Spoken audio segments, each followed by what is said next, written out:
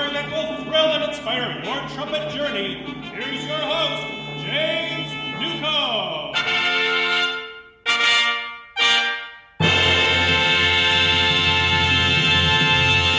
Well, everybody, welcome to the show. I am excited to be back in your earballs after a bit of a hiatus. I've been busy with various things, such as getting the love of my life qualified to enter the United States legally, and that has entailed a lot of travel and just been busy with things. And it's not that I meant to put a hold on things or just ignore people who tune into the show. It's just that I realized that I don't have enough time to devote the necessary time that it takes to do a show the right way. And I just decided to just put it on hold. Let me take care of business, and then now the time is right to just dive in. There's never really a right time to do anything, but sometimes you just have to dive in and just make time to get it done. But now is a good time. It's as good a time as any, I'll say that, to get back into it. And I'm really excited to kick things off again with the show with none other than Steve Baker. If you've been following this show for any length of time, you may recall Steve was featured on the show about a year ago. We're recording this in July of 22, so I think it was May, June timeframe of 21 that we spoke with Steve, and he shared a lot of what was going on with how the COVID lockdowns had affected business as a musicpreneur. It affected it drastically. It basically shut his business down with the Bull City Syndicate and the many things that he's involved with in the Raleigh-Durham area. But now things are changing. Things have changed for the better. And so we're going to get a little bit of an update from Steve. And I thought since we have him on the line, maybe he's got extensive history with music and the music business, and he's a wonderful player, a great trumpet player. And I'm just going to pick his brain for a little while and just talk music and just talk business. And hopefully there will be something that is shared that will be of benefit for you who have pressed play on this episode. Now, something that you may not know about Steve, or maybe you do know about Steve, is that he is he has done his homework when it comes to the events that happened at the Capitol on January 6th, 2021, or 2020, wasn't it? 2021. Right before Trump left, yeah. And so he has done his homework, and he when he's not doing his music business, he has a side, I don't know if you'd call it a side business, but he does a lot of blogging in the political sphere. And Steve has insights and viewpoints on January 6th of 2020 that, well, you're not going to find on CNN or Fox or any of the mainstream news outlets. And we're gonna wait until the very end of the podcast before we get into that, because I do want it to focus more on music business. But if you have somebody who knows something and who can speak with authority on something that, quite frankly, we're all interested in as Americans, why not talk about it? So we are going to save it for the very end. That's not why I brought Steve on to talk about that. But I thought, why not? If he's got something to say about it, we should pick his brain. So with all that said, Steve, welcome to the show. Hey, James. It's so good to see you again, or hear from you again. It's good to hear from you and see your face. He has the planet Earth is his backdrop on Zoom. Yeah. Is there any significance behind that, or is it just... Well, no, I'm just, as you can see, we've got Florida right here, and I've got... Oh, yeah. This is where I live, and you're just a little north of me right just now. A little north, northeast, I think. Mm-hmm. I'm in Virginia Beach currently. You're in Raleigh right now? Yeah, Raleigh-Durham area. All right. Secret location, underground bunker. Underground bunker. Yeah. Well, you need that if you have an unapproved view of January 6th, don't you? Well, my views are unapproved by most sides, so I'm unique in that regard. All right. Well, we will save that for the end of the podcast. But last time we spoke, you were, I think you were just getting back on your feet with your various musical activities. But now it's been a year, so can you just give us an update of what life looks like for a professional entrepreneurial musician in the post-COVID world? First of all, we hope that it's post-COVID, because now they are, of course, talking about additional ramping up of measures and restrictions and masking and that sort of thing as we enter the quote-unquote flu season after the summer. Already some schools around the country, and not just the liberal or what we call the blue states, not just New York and California, but school districts all over the country are now implying, if not directly stating, that they are going to have mask requirements for their children to go to school again this year. And then, of course, in the music business itself, it's still a wide-ranging potpourri of attitudes that are out there, particularly with the touring artists. There's really, there's several different divisions when we're talking about the music business. I myself am in what we call the private event industry. So my bands, we do mostly private events, and that is, of course, corporate events and festivals and weddings, that sort of thing. And then when you're talking about the big touring acts, the two industries are very, very different right now in how they're responding to the post-COVID world. Just as a for instance, just this past weekend here in Raleigh, two of our major venues had big artists. Dave Matthews was playing at the outdoor Walnut Creek, amphitheater, which holds 20,000 people. And then I think it was New Kids on the Block and Salt and Pepper were doing a show at the arena, which is, an 18,000 seat arena, indoor event. And Dave Matthews, in 100-degree heat, not only did he require all the local crew members and local staff members to be tested as they arrived at the gate, but then in that 100-degree heat, all day long, they had to wear masks at an outside venue. By contrast, over at the arena, indoor venue where the New Kids on the Block were playing, no testing requirements, no masks whatsoever. It was like, COVID had never come to town. And so what's happening at that level is most of the artists themselves are being allowed to dictate the terms of the day in terms of COVID protocols, so to speak. Matthews even, and this was really absurd. So what happens with the local crew as a general rule, and we're talking about anywhere from 50 to 100 local crew members are engaged in helping set up these events and unload the trucks and erect the stages, that sort of thing. And what happened at that particular event, not only were they required to test before they were allowed to enter that morning for setup, but the local crew will generally go home. After they're done, they'll go home and then come back for the loadout time. And he actually required them to retest again when they got back. And so that's one of the more severe restrictions. And then we've seen artists, particularly country artists, they actually don't even allow. So if you even wanted to wear a mask backstage, they make you take it off. So everybody's different. Yeah. Live Nation itself is the biggest, promoter in the world, is not dictating and doesn't have a singular policy for all their shows. They're leaving that up to the individual artists to set those terms. It's so interesting. I'll share some personal anecdotes here on this. I've been traveling to and from Vietnam. And Vietnam has gone through severe lockdowns. And then just a few months later, they're literally saying you're not allowed to wear masks. Are they really saying that? Yes. It's interesting. My attorney is actually he's a former federal prosecutor and had done a lot of work for the State Department working in Vietnam for years. And so he became very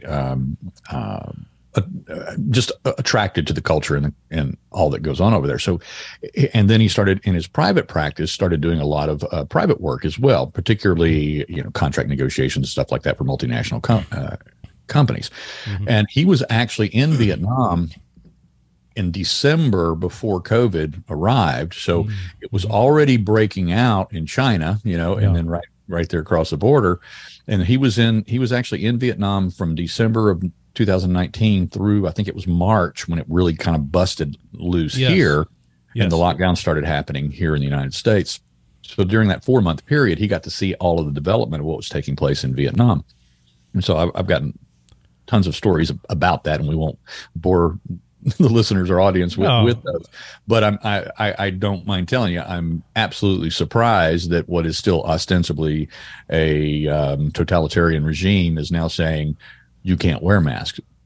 It's good in that the science and the data has actually now shown that masking the nations, this is true. These are multinational studies that are coming forth now post COVID on the results of the lockdowns, the results of the protocols and that sort of thing.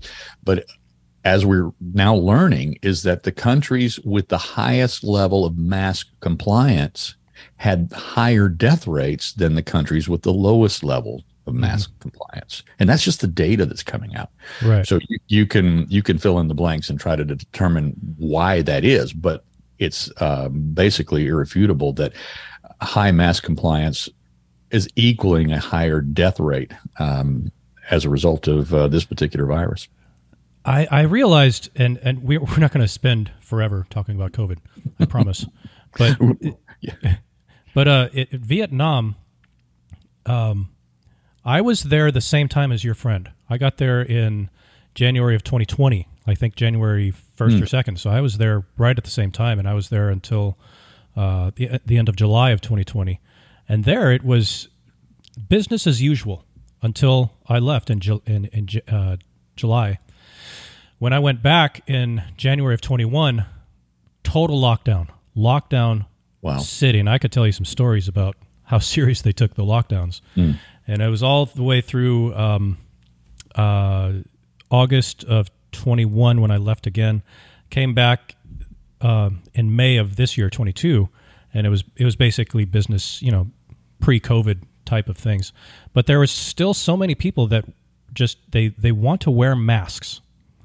They just choose to wear masks, even though the culture by and large is going away from masks. And I realized there's some tribal identity when it comes to wearing masks, and it's not as much about being safe or thinking that you're being healthy or preventing the spread of anything, as much as we're Vietnamese and this is what we do.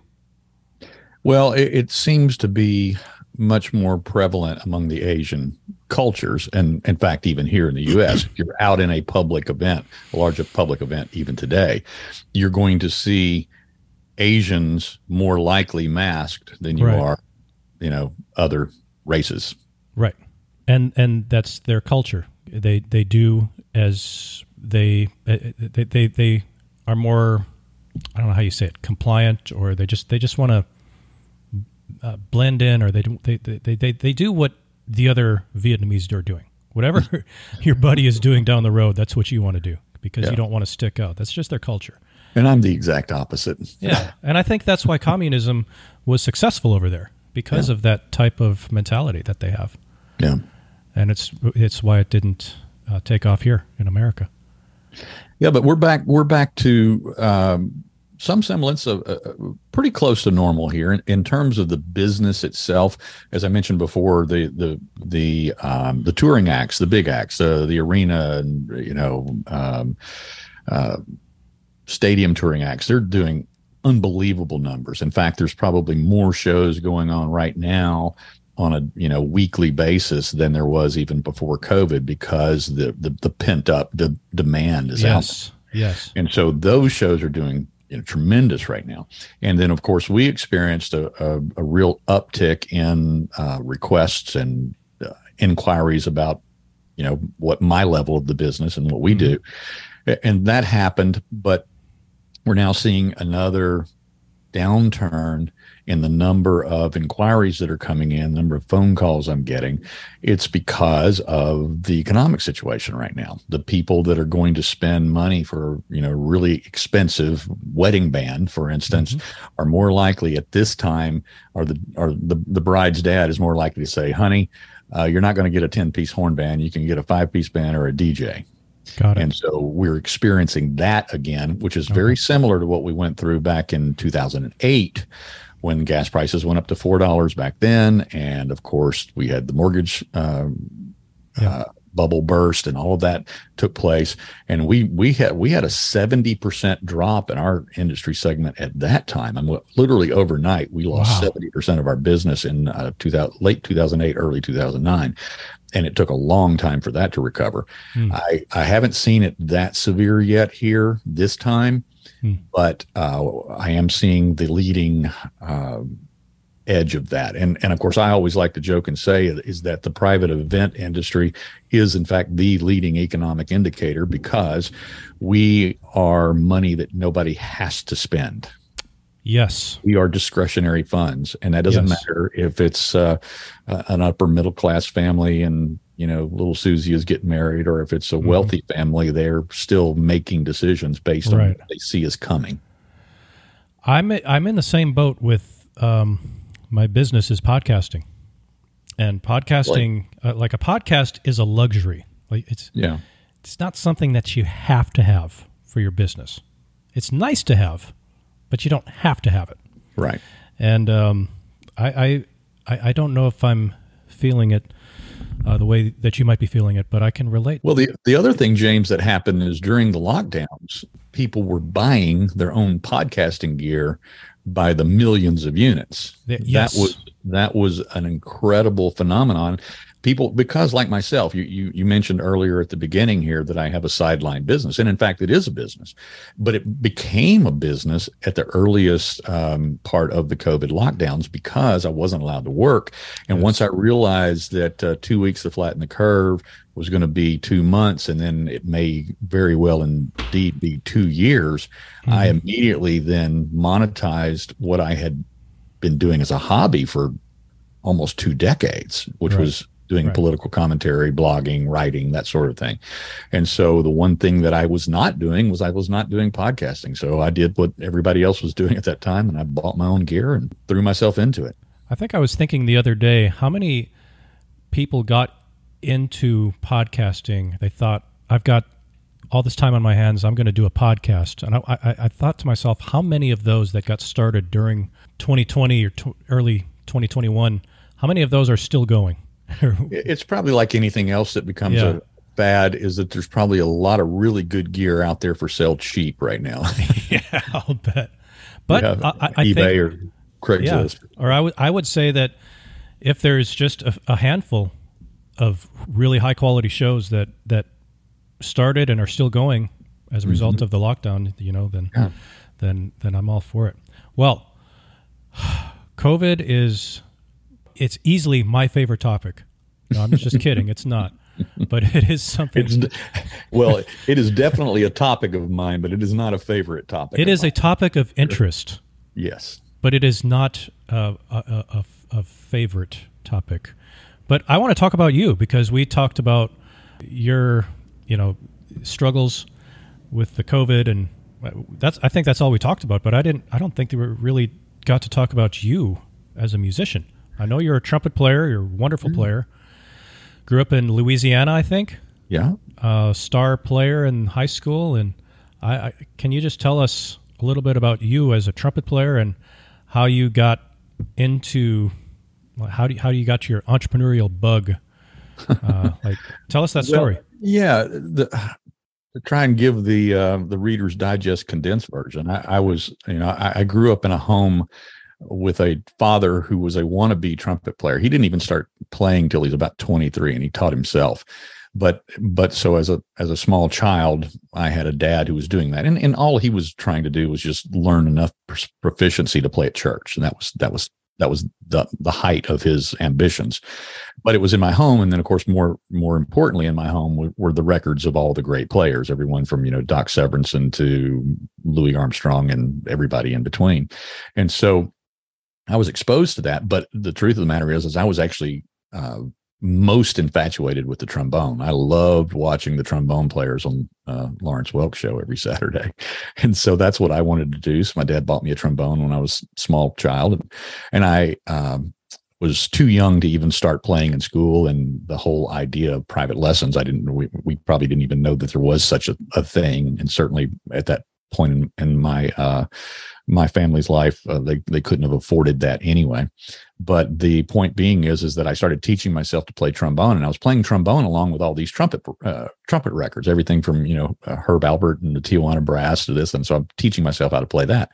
And the summer before I began, before I was to begin playing in school band, my trombone got stolen. We were moving, and all my stuff in my bedroom, my GI Joes and my NFL collectibles, and my player cards and everything else like that, including my trombone, was the last load to go. And while we were over at the new house, and before we could get back, somebody had went into the garage and took everything. So the trombone was gone. So the only thing that we could do at the time, because he couldn't afford to replace the instrument, was for me to start band on his old cornet. And so that's what I did. So I started playing cornet instead of trombone, and I've never regretted that since. How old were you when this 11 took place? Okay. Like that. Yeah. Oh, okay. And then I progressed very, very quickly. I had an aptitude for the instrument, and I immediately became the first chair guy almost in every circumstance and everywhere that we were. And then eventually in high school, the scholarship opportunities started coming and being offered. And I never did the drum and bugle corps thing. That was just never attractive to me. I really, the only thing I ever wanted to do was be a studio player. That's real. Even touring was not something that I fantasized about. I just wanted to play studio guys, kind of stuff. And then I was in college, 1.5 years in, and I got a call from a band that was an international touring act. And I talked to my parents about it. They said they were supportive if I left school and did that. And that's exactly what I did. I jumped on a tour bus and then spent the next few years traveling all over the world playing trumpet. Which band? It was a band called Living Sound. And and the and the elevator pitch on the story on that band is that we were the band that actually recorded the theme song to the 1980 Summer Moscow Olympics.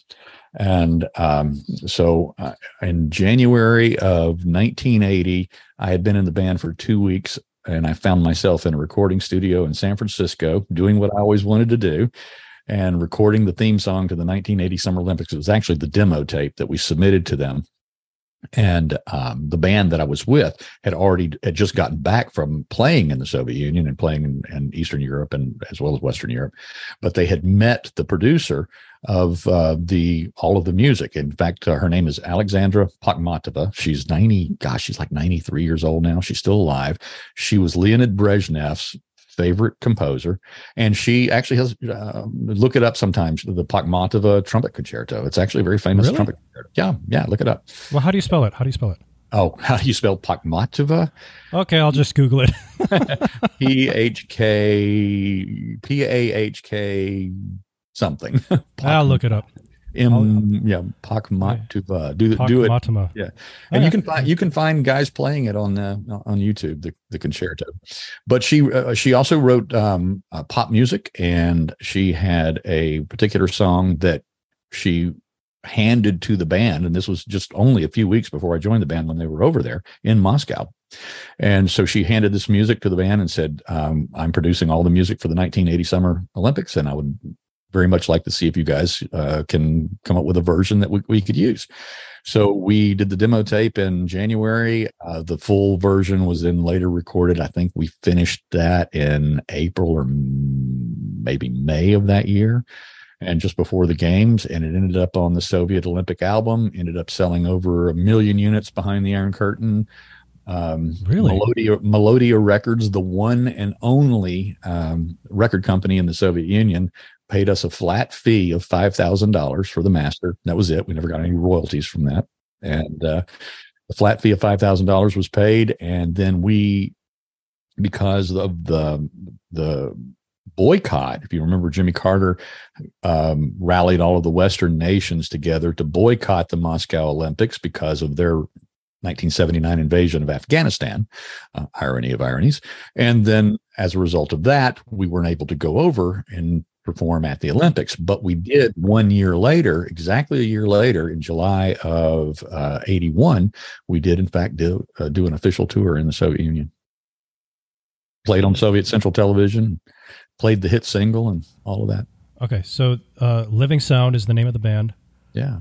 And the music that you recorded, it wouldn't have been the music for like the NBC telecast. It would have been for the Soviet Union television. Yes, that's correct. Yeah, no, it was because it was. I don't even think it was covered here. I don't think the local television in the United States covered that because of the boycott. I was 4 years old at the time, so I don't remember.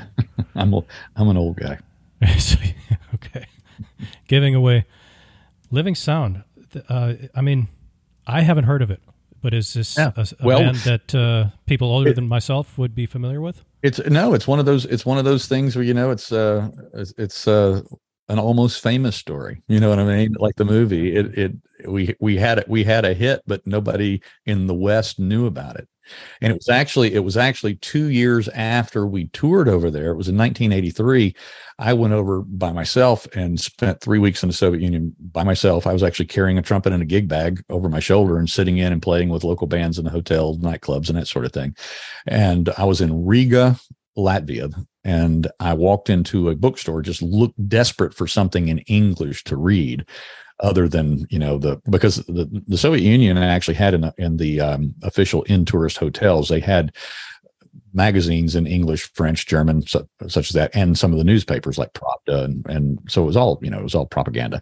And I was looking just for anything substantive to read, and so I went into a bookstore, and in this bookstore, I look up on the shelf, and I literally see my photo, and they had 8 of the 45s, because we actually did 3 songs total, and they had there were 40. The 45s were up on the shelf. This is not even a music store, but this was the only album or record in the store, and they had 8 copies of it. I bought all 8, walked up to the counter, and set the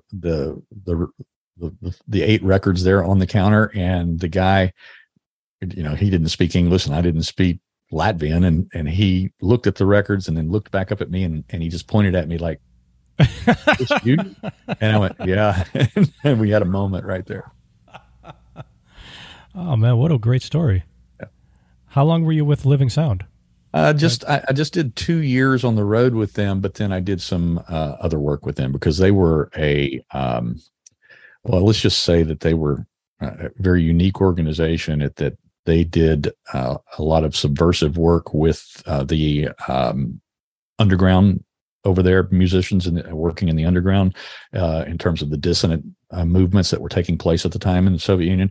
And one of the things that we did, even on our tours, we smuggled in tape duplicating machines, printing press plates and parts, and then also we left basically all of our gear in there with them. So all the gear that we took in was to be left and to supply those dissident music groups. I feel like we're writing the script for some sort of Netflix special or something. Well, I've got the draft already written of the screenplay, but to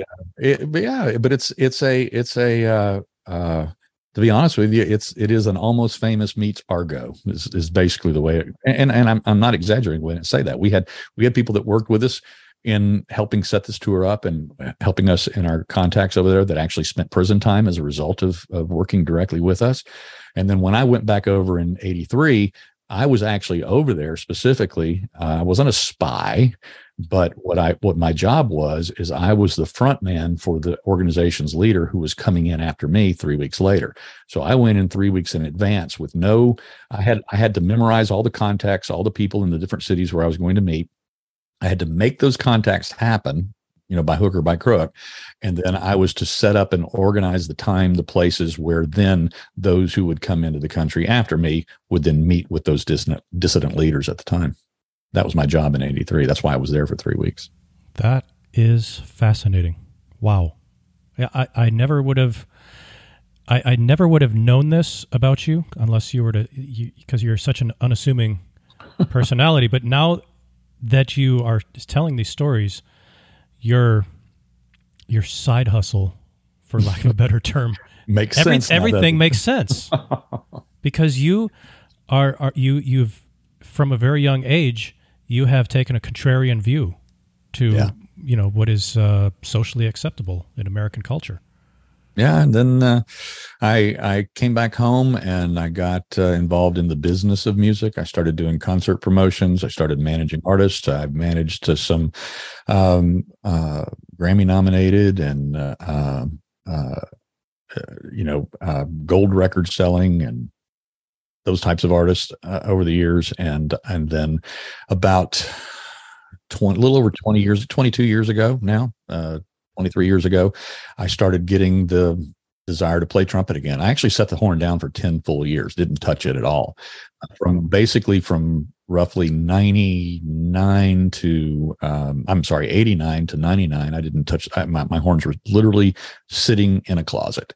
And the cases gathering dust and not touched. And then I started dreaming about it. I was 39 years old and I started having dreams about playing trumpet again. And they weren't nightmares, but they were guilt dreams almost. I would wake up and I would just be like, you spent so much time, so much effort learning how to do that. And then you walked away from it.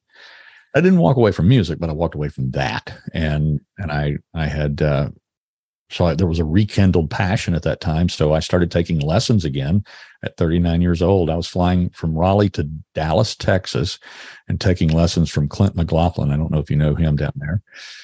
Yeah, and I started taking lessons from him because he specializes in comeback players, particularly players that come back from disease and injury. And there was a little bit of a problem that I had. Won't get into that, but the point being is that that was his specialty. I sat down with him, and in the very first lesson, I'll never forget it. He asked me what my goals were, and I said, "Man, I don't really have a particular goal in mind with trumpet." I said, "But if I ever, if I get enough to play in church on Sunday morning again, that's fine with me." And he said something to the effect of, "Well, why are you limiting yourself in that regard?" And I said, I don't have the time now. I'm on the treadmill of life. I've got 2 kids. I've got, a family. I've got the mortgage. I've got all the things you have to do. And I don't have, 5 to 8 hours a day to put into trumpet playing like I did when I was a teenager and when I was in college. And he said, "Well, you don't need that." And I went, "Like what?" And he said, the reason why it took you so long to develop what you had back then was because you didn't know what you were doing. And I just backed off and I go, "Okay, all right." He said these words. He said, "I'll have you back in 6 months. I'll have you back to where you were in 6 months." And I just didn't believe that was possible. But God is my witness. 6 months later from that lesson, I had my first call with a touring act and went on the road with them. Okay, so this is 99. You have your those lessons. I had those lessons in late 99. I think my first one was in like November of 99, and then in June or July of 2000, I got the call from an artist friend of mine who was looking for a trumpet player, and he said, "Can you do it?" And I went, "Yeah, I think I can." And I did. And so I went out on a road trip with them, and then I did another road trip with them a little bit later in the year. And then it was in the fall of 2000, I answered an ad for the band that is now Bull City Syndicate. At the time, they were called Soul Kitchen and the Bull City Horns. And they were looking for a trumpet player. And that's all I was looking to do. I wasn't looking to be in the business. I wasn't looking to manage a band. I wasn't looking to do anything business related. I just wanted to play trumpet. And I answered an ad, auditioned for them, got the gig. And a year later, I was managing that band. And then about 6 years after that, I owned the band. How do you come to own a band? When they were just not much more than just a really decent club band, and they were a really good club band at the time and had a really strong following here in the the Carolina area. And but they were all part-time musicians. This was their side hustle. They did it for fun. Money was not a goal of theirs. So they took so many of those, gigs for barbecue and beer. And then of course the bad paying club gigs and that sort of thing. And when I took over the management of the band, we stepped up the game. We started getting better shows, better gigs. We started doing a lot more private events. We started making real money. And then over the course of time, it became a business instead of just a hobby for all the guys that got together on, Sunday for rehearsals and drank beer on our drummer's back deck, and then went out and did a couple of, bar gigs a week, that sort of thing. And so then it became a business. And then once it became a business, it became too unwieldy for some of those guys. And so we had some replacement and turnover of musicians. And as a result of that, we were able to step up the game and get better players and guys that were, either in the music business full time, or that was really, your focus in life was music. And so the business grew, and then you have to start doing what you have to do with a real business. When you have that much money, coming in, you've got to start doing all the tax stuff and the registration stuff and the business licensing stuff and the insurance stuff. And and we changed the name of the band, and then we had to go through the trademarking, and, we had the branding and all of those things. And then the internet, with the internet, the buying of the domain names and all that stuff. So somebody had to do it. So ended up in my lap, and I ended up therefore owning the band. Okay. So it's not like you just paid someone X amount of dollars for organically grew into the so-called owner of the band. Yeah, and that was, that's my description there was much more abbreviated than the full story. Oh, sure, I'm sure. But in reality, it's exactly what you just said. So sweat equity. Sweat equity is what made you the owner of the band. It sounds like you just took more interest in it than others. Well, it was interest, and it was qualifications to do that side of the business, to put the business together and make it work. Because you'd had that experience in the 80s. Okay. Well, how'd you get into the business side of things in the 80s?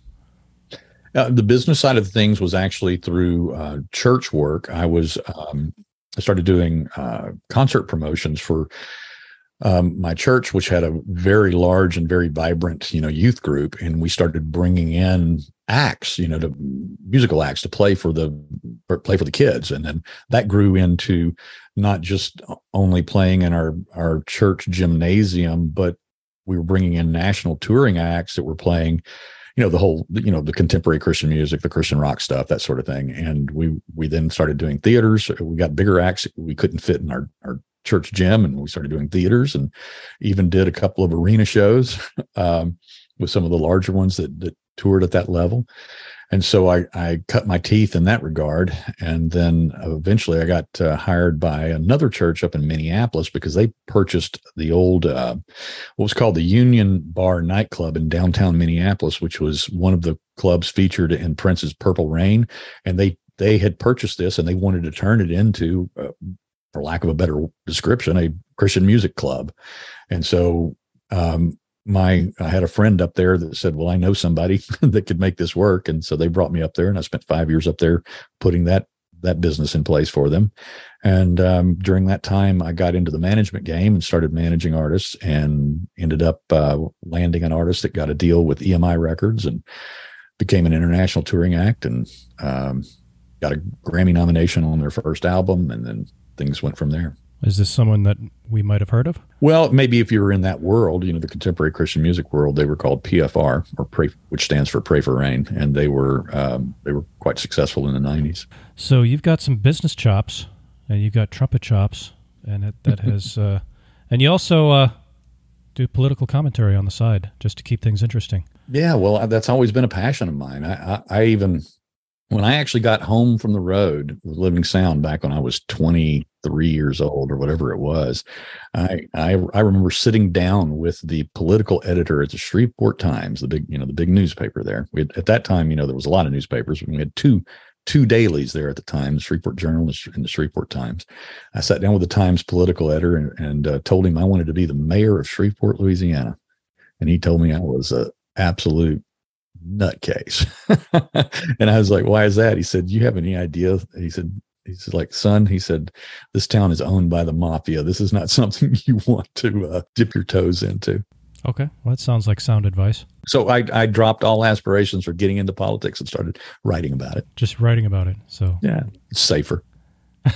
Most of the time it's safer until a certain event in last year, January 6th. A couple of years ago. Well, I want to pick your brain a little bit about the music business, because this is always on people's minds listening to this podcast or others. And I'm just going to ask some general questions. So if it seems too vague, don't just play with me here. So right. What are some of the biggest mistakes that you see musicians make when they decide to take up an entrepreneurial type of venture? That's actually a great question, and it's one I've dealt with a lot, because there's a lot of musicians who become particularly frustrated as sidemen because they know that the band leader is making more money, and sometimes the band leader is making exponentially more money, and that's part of the process of quote unquote owning a band.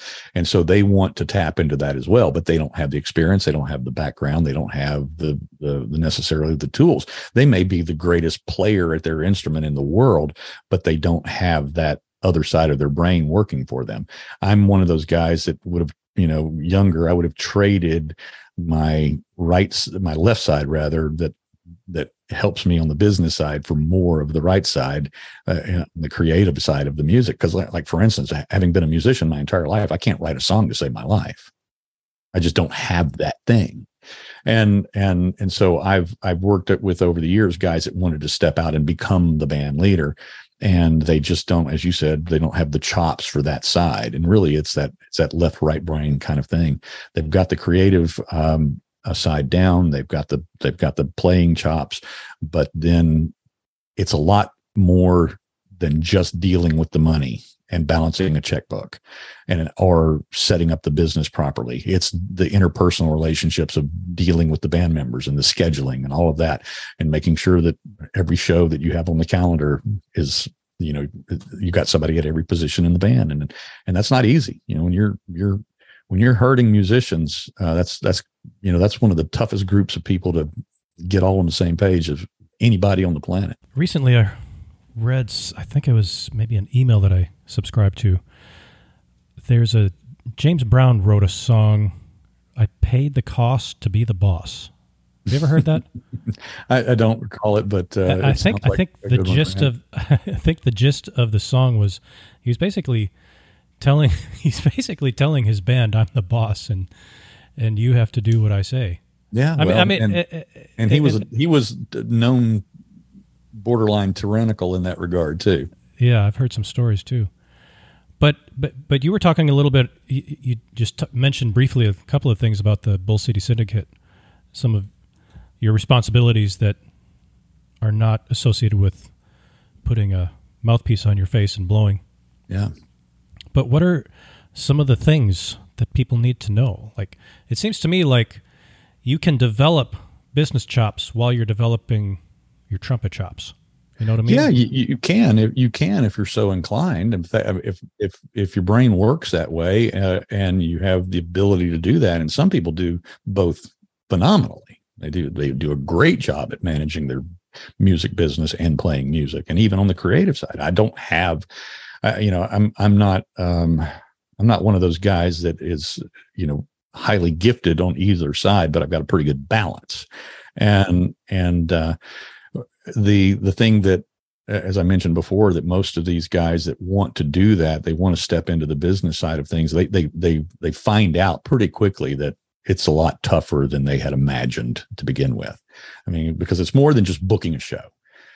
There are one thing that a creative guy can do, if he's really, really passionate about his craft, about his art, about his songs, about his music, is he can be passionate enough to bang on everybody's door and get a job. And so he can be booked up for sure. And then for whatever reason, at the end of the week or at the end of the month, he doesn't have any money left to pay his band members. And then it's like, well, they're gone. It's like, well, where'd you go? Well, you told me I was going to make so much a gig and I didn't get it. It's because he didn't know how to manage the money up to that point. And so there's that too. So it's more than just booking the gig.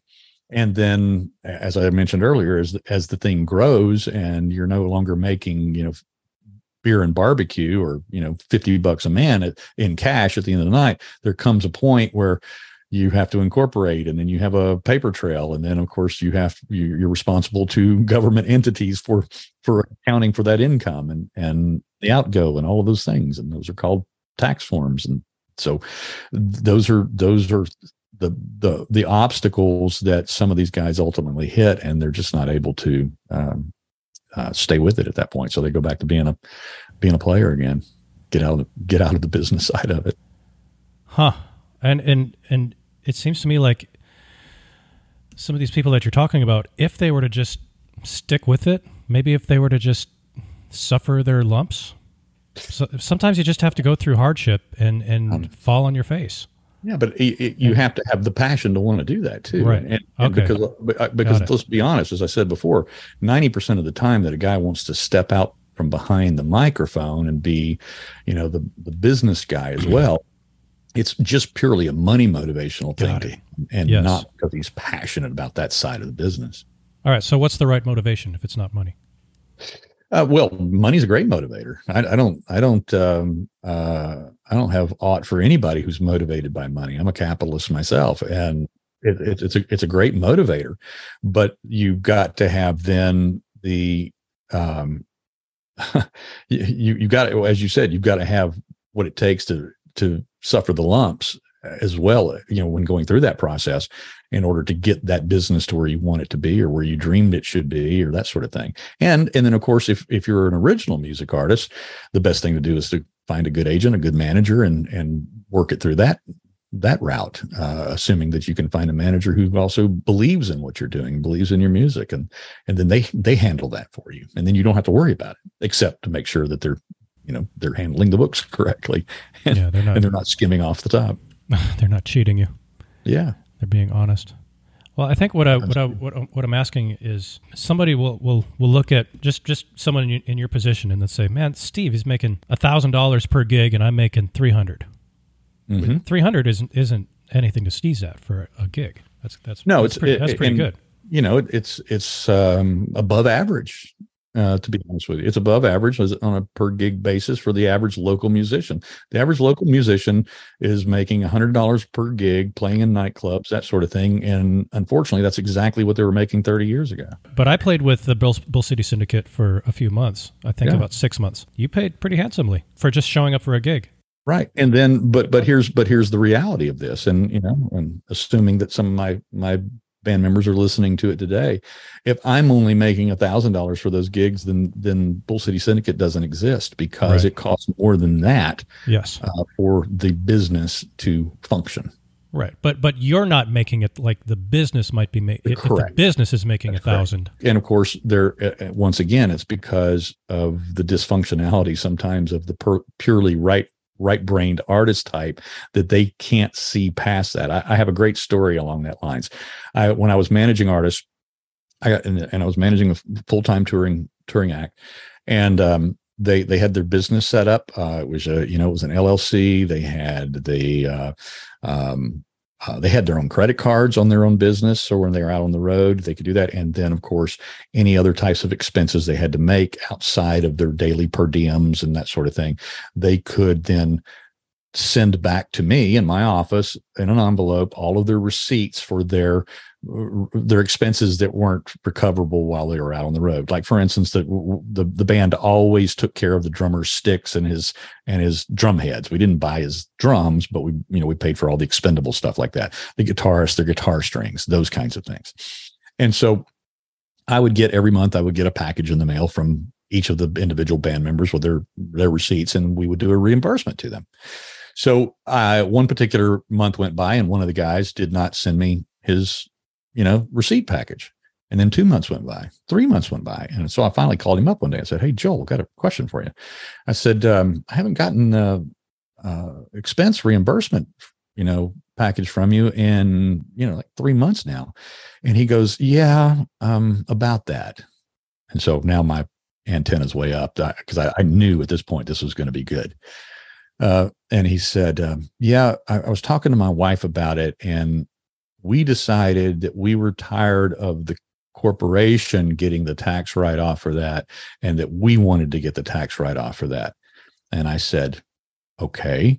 I said, so you realize that at your tax rate, let's say it's 30% or 25, whatever it is.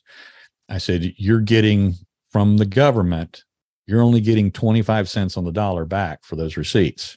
But when you submit that package of receipts to your company, you're getting $1 for every dollar back.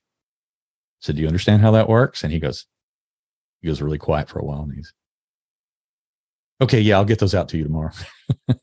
But he in his mind thought that his own company, because it was their company, was cheating him out of tax deductions. When in fact, what he was cheating himself out of by not turning in the receipts was a full 100%, reimbursement for his expenses instead of just getting 25 cents per dollar back. So if he's a guitar player and he's buying his strings for whatever they are, he's getting such and such back from the government. But it's really money out of his pocket when he. Yeah, it's money out of his pocket, and he's only essentially getting a deduction. I mean, a tax deduction of about 25 cents on the dollar. Right. And how many? I don't know how many guitar strings a guitar player goes through in a year, but it can't be that many. Oh yeah, I mean, a guy like him, he's changing. He's changing the strings on 5 or 6 guitars every night. Really? Oh, absolutely. Yeah, those guys aren't playing used strings when they go on stage. Okay. Not at that level. Okay. Every night. Yeah. Okay. Well, I can see how that would add up, but yeah, you're right. I think, and we got a little bit off track here, but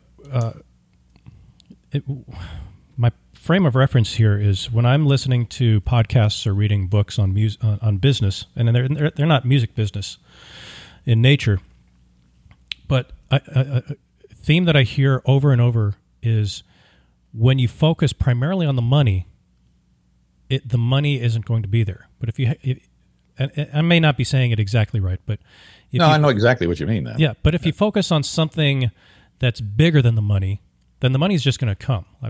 I think what I'm saying is if you just are focused on adding value to the marketplace, then the money is going to come.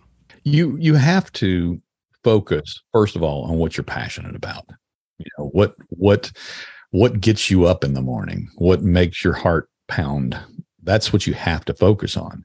That doesn't guarantee you that thing is going to bring money, because it doesn't necessarily even mean that you're going to do what you're doing as well as the guy next door or down the road or around town is making a lot of money doing something very similar to what you're doing. But he may have, particularly when we're talking about music, he may have a connection with the audience you're not making with your music. But then again, he may have a manager who's making that connection for him, and he's figured out how to do it that way. He's figured out how to find somebody else to bring into his entourage or into his sphere who has that gift on the other side to help him reach his goals. So there's, every single person is different. I mean, every single artist is different in that regard. And I think it's important to sit down and talk with a real successful manager sometimes and just get advice. And there's a coalition actually out there, and I apologize that I can't remember the name of them right now. I'd have to look it up. But it's an artist group or an artist management group that does in fact offer it's a fee for service counseling kind of thing where you sit down, you pay for an hour, and you get advice from them. And if you're a young kid, 17 years old, you bring your parents with you, that sort of thing. And they'll show you how to set up your business properly and show you what you need to do, analyze, take a listen to your music, say, yeah, this sounds great, but I would do this differently maybe. And show them the steps because the music business is in fact not rocket surgery. Okay. It's not, but it is also, it's not easy to catch lightning in every bottle. In fact, the way I describe it is that the first goal of any artist is to chase the storm. You've got to get all of your tools right. You got to get all of the pieces of your business, because your music thing is your business. If that's what you're wanting to do for a living, you got to get it all right in the right position. And then after you have everything right and it's still not doing what the guy down the road is doing, and he's having the success and you're not. Well, he already maybe got the lightning strike because he was chasing the storm. So then you got to get out and chase the storm. And that's a whole nother conversation, but you've got to be there when the lightning strikes. And as I said, every single artist is different. The things that you're talking about with everything that goes into running a business or starting a business, and you're like rattling off all of these things one after another. You got to do this, you got to do this, you got to do this, you got to do this. And if you don't have much of a business acumen, you might be listening, thinking, oh my goodness, I could never do that. It seems overwhelming. But at the same time, and I want to get your thoughts on this, it seems like once you do all of these things, it seems like there's a lot of time investment on the upfront, but eventually you're going to get settled into a groove. You're going to get into a rhythm where that thing, just like learning to play trumpet, Yeah. It was intimidating at first, but then you get into a groove, you get into a rhythm, and it's not like it's easy, but it's manageable. And it may be the same way with music, where at one point it seems like it's insurmountable, but you just take that little bite out of the elephant each day, and then soon enough you're in a rhythm, and you're like, okay, I can handle this. Has that been the case for you?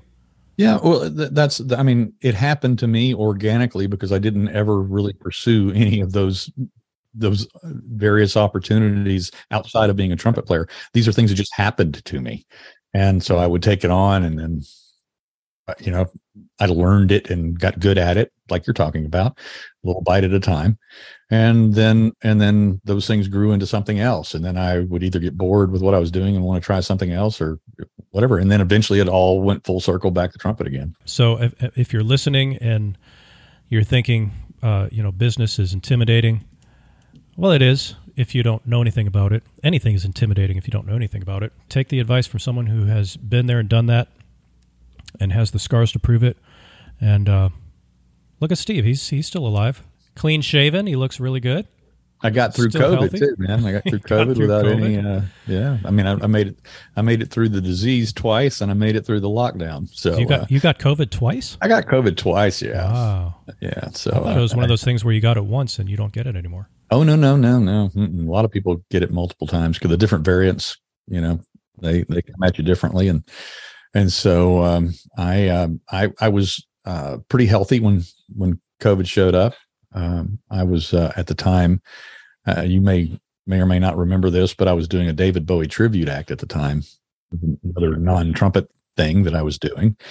And so in order to be, to be a David Bowie tribute act, you can't be heavy. So I had to lose 60 pounds just to do that act. So I was really trim. I was healthy when COVID came to town. And of course, the number one comorbidity and number one cause of death with COVID is obesity. So I didn't have that problem so I was really healthy when I got when the virus got me the first time, and I was in a good weight and good health position and working out, and so it was a fairly smooth ride through the first time, and then the second time was just like sniffles. Wasn't bad at all, but made it through the disease, and then also made it through the lockdowns because we went 15 months with not being allowed to work. Never seen anything like that. Hopefully we'll never see it again. Yeah. I can't imagine the uproar if the governments were to try to do that again. I can't even imagine. Yeah, it's going to be blood on the streets. It's going to be ugly if they try to do anything at that level again. All right. Well, this seems like the perfect segue, and I alluded to this earlier in the show. And we're going to go completely off topic of trumpet and music business. We've had our fun with it. But like I said, we have Steve Baker on the show, and he knows his stuff when it comes to politics. We've already talked about how he has been a political commentator. He calls himself the pragmatic libertarian. Changed that. I even rebranded that last year. Oh, okay. What is it pragmatic called now? Constitutionalist. That's right. I dropped the libertarian thing, not because I am a libertarian, but it was I was being too often associated directly with the Libertarian Party, and I'm not a member of the party. Sure. Got it. I'm an independent, small L libertarian politically. So Got I'm it. not a member of any party, and as a result of that, I was being associated too frequently with it. So I rebranded myself during the lockdowns. Actually, All right. Well, the people that, wrote and ratified the Constitution, they were small L libertarians too. So that's exactly right. makes sense. But anyway, all that to say is that Steve knows some things about what happened on January 6th. Yeah. And I want to hear what he has to say. And I'm just going to caveat here is this is his commentary. This is not my commentary. I don't know. I really don't know that much about this whole issue. I've been so preoccupied with traveling between Virginia and Vietnam and taking care of, my wife and my child. Of course, I'm aware of what happened, but I don't know that much about it. There's been a lot of, I think it was just last week where they finished up the congressional inquiries and all kinds of things have been said. So we all know that something major happened, but Steve just has his take, and he's very well read, he's very well versed, and I just want to give Steve the floor and tell us what you know. And if you don't like it, then that's fine. But man's entitled to his opinion. He's entitled to share what he believes to be true. So go for it, man. The beginning of that story is that I was there that day, and I wasn't there as a Trump supporter. I'm not a Trump supporter. I campaigned aggressively against him in 2016. I was brutal, in fact, in my editorials and my blogs about his candidacy. Now, I was not a Hillary fan either, so I was both hashtag Never Trump and hashtag Never Hillary during that election cycle. But when it came time for this thing that was announced to happen on January 6th of last year, and it was obviously widely publicized that there was supposed to be some big event, something wild, something, the Kraken was going to be unleashed about the election controversy and that sort of thing. Well, just as a political observer, there was only one place to be on January 6, 2021. And that was in DC that day. And so myself and another writer, and actually a very successful political writer who lives here in Raleigh, we carpooled up there together, got a hotel room together, and we attended the rally. And the very, very short version of that is the rally was what they call a nothing burger. It was just super cold and windy that day. And it was really, really miserable being outside that day. But Trump's speech had no content. It had nothing revelatory in it whatsoever. There was no Kraken unleashed. There was no big announcement that everybody, there was literally hundreds of thousands of people there, hundreds of thousands that had come in from as far away as Alaska and California and all points east and west. And there was nothing coming from that speech whatsoever. And it was obvious that nothing was going to come. So about halfway through the speech, my friend and I started working our way to the Capitol, because the Capitol march was on the scheduled events. And a lot of Americans don't even know this, because they're being told by the House Select Committee that you just mentioned a while ago, and they're being told by the media that Trump sent them to the Capitol that day, to fight like hell and create a, riotous event and cause an insurrection. Now, I got to step back here and say, remember, you're talking to a guy who's not a Trump supporter, but I have to defend the reality and the facts on the ground that day. The reality on the ground is that there were flyers published in advance and on the organizer's website that there was going to be two different marches. One was going to be a march to the Capitol, and then another one was going to be a march around the Capitol, called, like a Jericho march, what they call it, literally blowing horns, shofars, trumpets. And that was scheduled. I did not bring my horn with me, because that's not why I was there. I was there to cover the event. I had my camera, I had my microphone, I had my, man on the street gear, and I was going to interview people on the street and ask them what they thought about the event, come back, edit it down for a podcast. That's all I intended to do that day. That was it. Well, because we left early, and because both of us are very healthy and it was very cold, we were walking really quick, that mile and a half from the ellipse down to the Capitol building. And I got to the Capitol reflection pool on the west side about just a few minutes before Trump even finished his speech. And then all of a sudden we could see smoke and we could hear sirens going off. And then we could see additional police running all over the west terrace of the Capitol. And then we could hear flashbangs. And so I looked over at my friend and I said, Chuck, that's where we're going. And so we broke out and ran up in a run, and we ran up there to where the action unfolded. And so for the next hour, I caught on video all of that battle line, between the violent perpetrators and then the Capitol Police and the DC Metro Police who were there supporting them. And then about almost exactly an hour later, the police line broke. There was an obvious stand down order because, again, this is an unknown thing to the general public, is that the rioters did not break the police line. And remember, this police line was fully armed. The rioters had sticks, flagpoles, bear spray.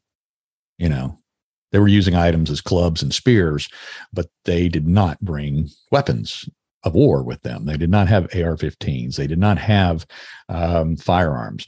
But this was a fully armed police force being supported by a second police force that was arriving in number during that entire time, who were also then being supported by FBI, ATF, and U.S. Marshal tactical units. Again, something very, very poorly reported by the mainstream media, but they were there. The reason why I know they were there, I caught them on my camera. I actually have them in my camera frame. So the point being is that police line was never broken. At some point right around 2:10, 2:12 on that Wednesday afternoon, there was an apparent stand down order, which has never been verified, but it was obvious from what we could see with our own eyes. And then at that point, some of the earliest and more violent people, I call them agents provocateur, that were inciting everything that was going on. They moved up. They broke the window open on that west side terrace, northwest side of the Capitol. And they went through the windows, opened the doors from the inside. And then from that point forward, it was a free flow of humanity into the Capitol for the next, hour or so. And that's a really simplistic overview, but if I can jump forward, and then you can jump in and ask me any questions where you want to take this. But I did, in fact, go into the Capitol, and I was in there for about 45 minutes. And I filmed quite a bit of the action that was going on, both inside, and I did not, I was not there when Ashley Babbitt was shot. I was inside the building, but I was across a different hallway from where she was, very close, but not there. But that was the first time all day after that shot was fired that then all of the officers drew their weapons, and then all the guns came out. And because they were getting squawks over their radio, shots fired, this sort of thing. So they were all of a sudden now in panic. They were in fear. Their eyes were wide. They were already, some of them had already been, had the shit kicked out of them for quite some time outside. But now shots have been fired, and they have no idea where these shots had come from. They didn't know that it was one of their own who had actually pulled the trigger. They literally thought it was protesters that were firing multiple shots inside the Capitol building. And that was the information they were getting in the confusion of the moment over their radios. And I captured that on my, the audio from my video. And so it was only just a few minutes after that I started the process of extricating myself from the building, and I went down to the lower level, and I actually came up on Ashley Babbitt where they were trying to save her life. She was shot on the main level, and if you remember, there was a tactical team, if you've seen the video, that carried her downstairs, and I actually came right up on that event. I was the only civilian there. It was an FBI tactical unit that was actually trying to resuscitate her. And I got to the door of the south exit of the lower level of the building right as the EMT unit was coming in with the gurney, that sort of thing. So I had to step back from that.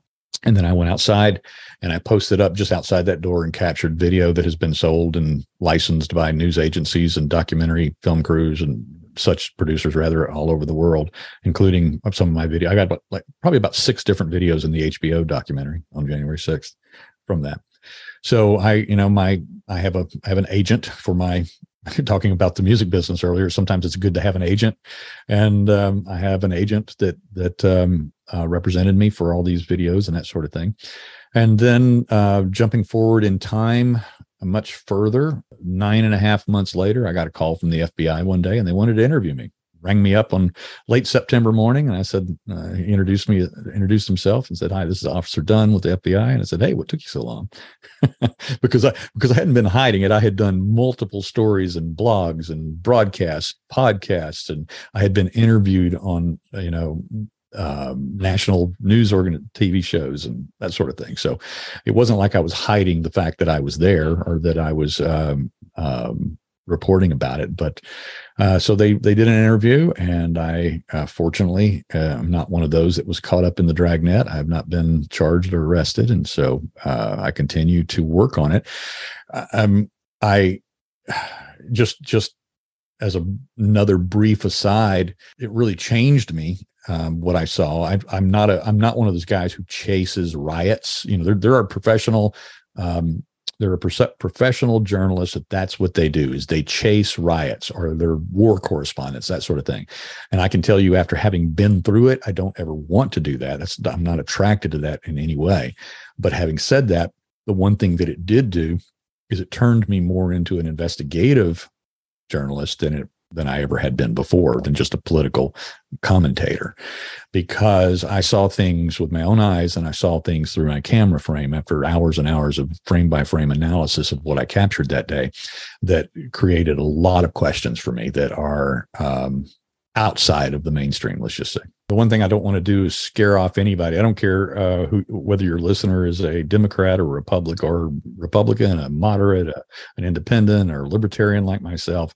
I've always had, and I've always strived to do one thing, and one thing in particular when it comes to my political analysis. It's to divest myself from either tribe, or any tribe for that matter. And of course, in the United States, it's predominantly two tribes with a lot of sprinkles of different colors, thrown in, but it's two tribes. The left side, predominantly the Democrats, the right side, predominantly Republicans. I'm a man without a party in that regard. I'm not even a member of the Libertarian Party, of the philosophy which I claim to, or that I label myself with.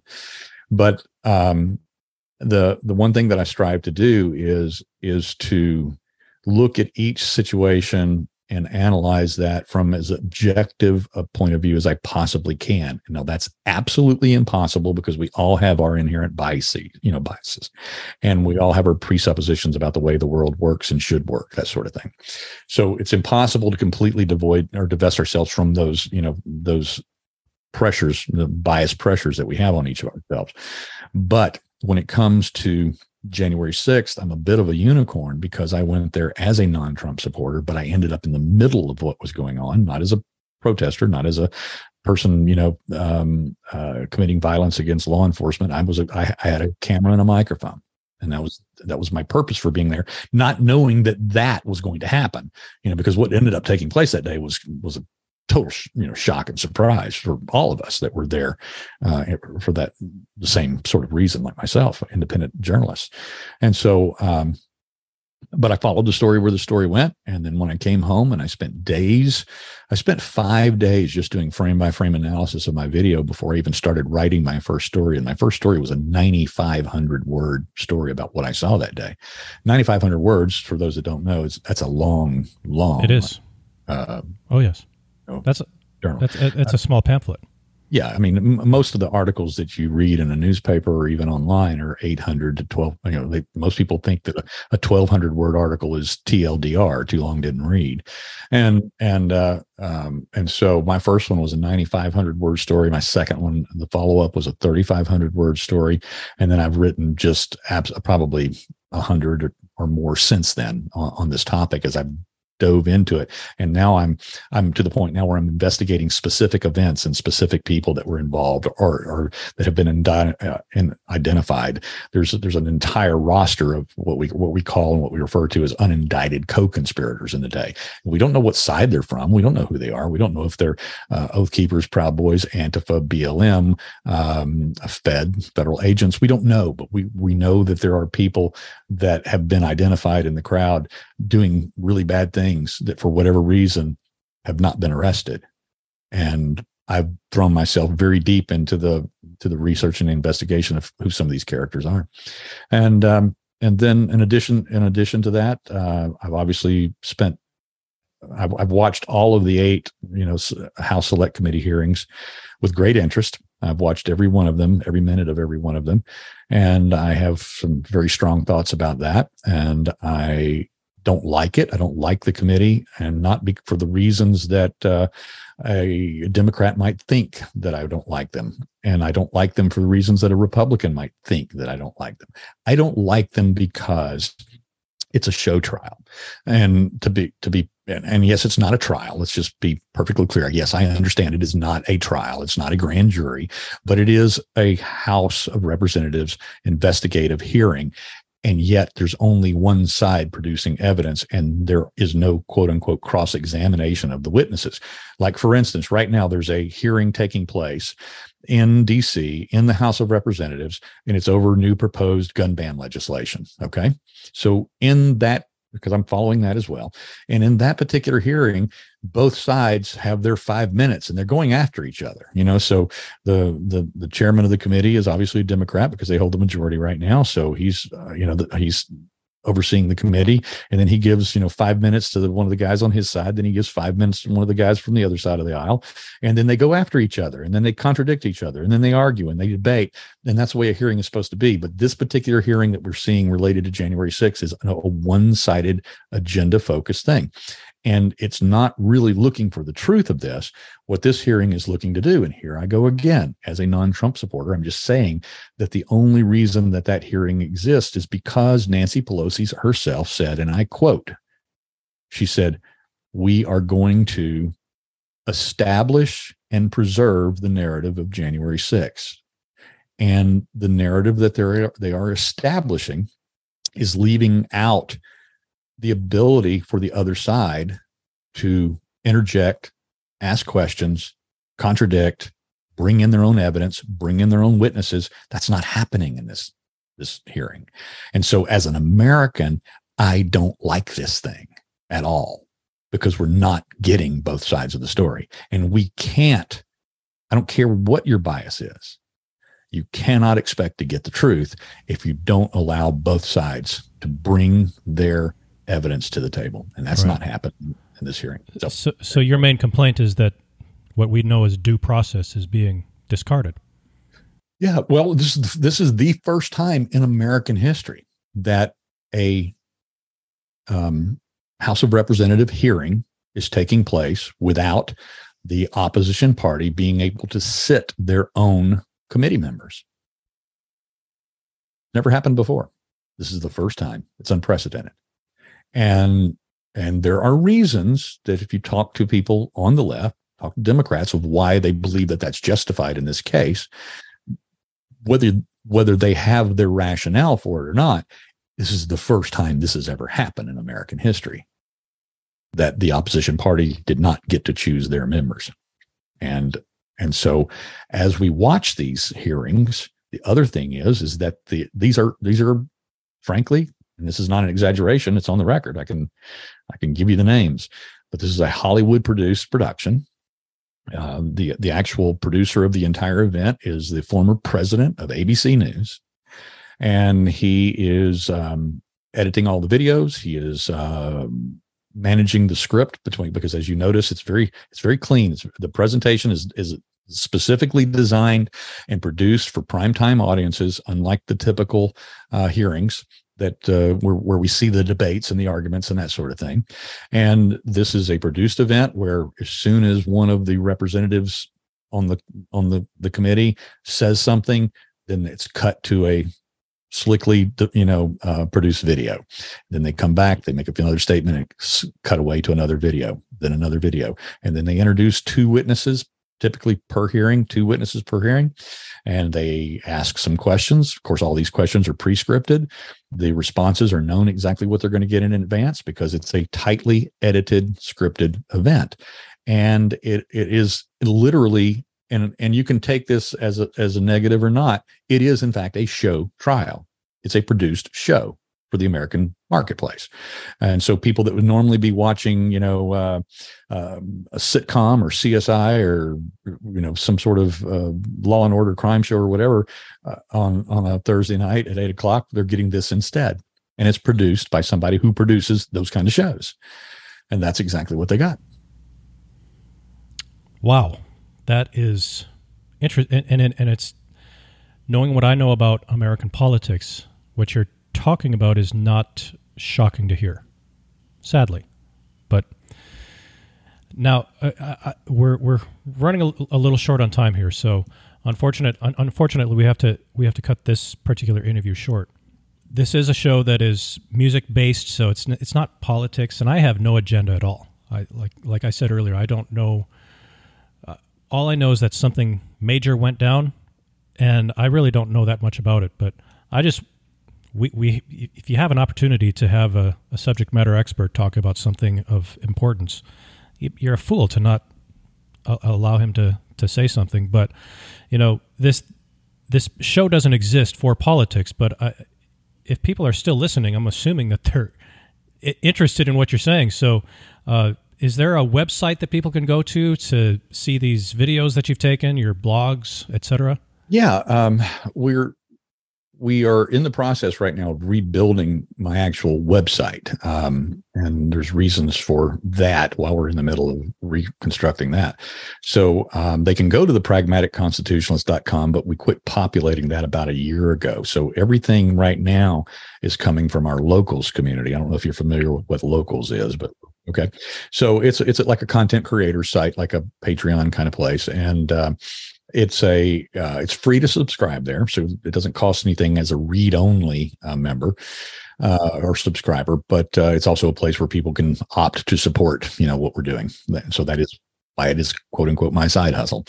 But it's called thepragmaticconstitutionalist.locals.com, thepragmaticconstitutionalist.locals.com, or they can download the app from their app store for whatever device they have, and then they can look for my handle there, and it's also it's the Locals app, and it's at TPC for USA, at TPC the number 4 USA, and so that's the best place to go. Obviously, we're on Facebook. I have 2 Facebook pages. We're on MeWe, Gab, Parler. We do everything on Rumble. We don't do anything on YouTube anymore because YouTube is a deplatformer for alternative voices. And so we don't do anything on YouTube anymore. And then, so all of our videos and all of our podcasts go directly to Rumble for the video versions. And then, of course, all of our audios are available on wherever podcasts are available. So all the major platforms. So I have, reams and reams and hours of content out there about that particular topic in itself, as well as so many others. Wonderful. Well, this is, we're going on an hour and a half that we've been talking. I don't know exactly how long the actual podcast will be, but whew. Well, we're not quite in Joe Rogan territory yet, but no, not quite.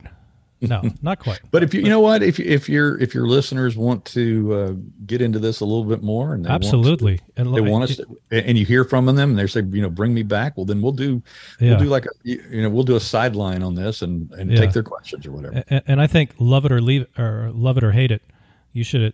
If you're still here, you're obviously interested in what Steve is saying. So why not check it out? thepragmaticconstitutionalist.locals.com, is it? Yeah, that's the best place to go. Or if you're on Facebook, it's facebook.com/The Pragmatic Constitutionalist. Just type that in. You'll see it. All right. Well, wonderful. My name is James Newcomb, and you've been listening to the Trumpet Dynamics podcast. And my guest is Steve Baker, the owner of the Bull City Syndicate and the world-renowned political commentator and first-hand witness to the January 6th events at the U.S. Capitol. It's been a pleasure, my friend. I can't wait to do it again. Thanks, James. I really appreciate it. Thanks for having me today.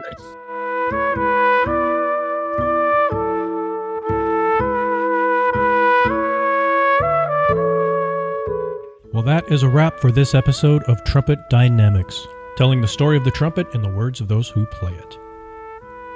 Are you a true listener? Visit trumpetdynamics.com to learn how you can be notified each time a new episode is published. And if you really like what you hear on this podcast, the best way to support me and the show is to subscribe to my daily email newsletter, where I share what I learn and observe in life in an infotaining way. Many folks have told me they enjoy the emails, and I think you will too.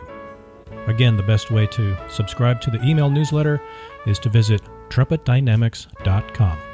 Thank you for listening to this episode, and we'll be in your earballs soon.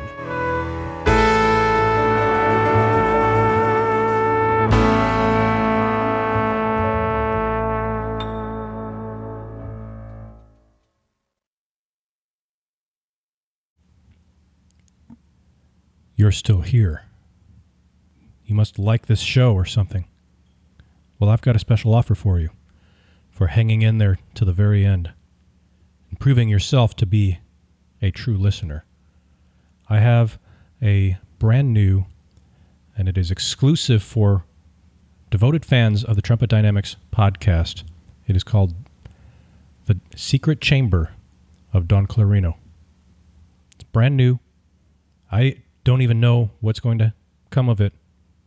I'm honestly not even really involved in it, but I'm contractually obligated to tell you about it as an employee of the Trumpet Dynamics podcast.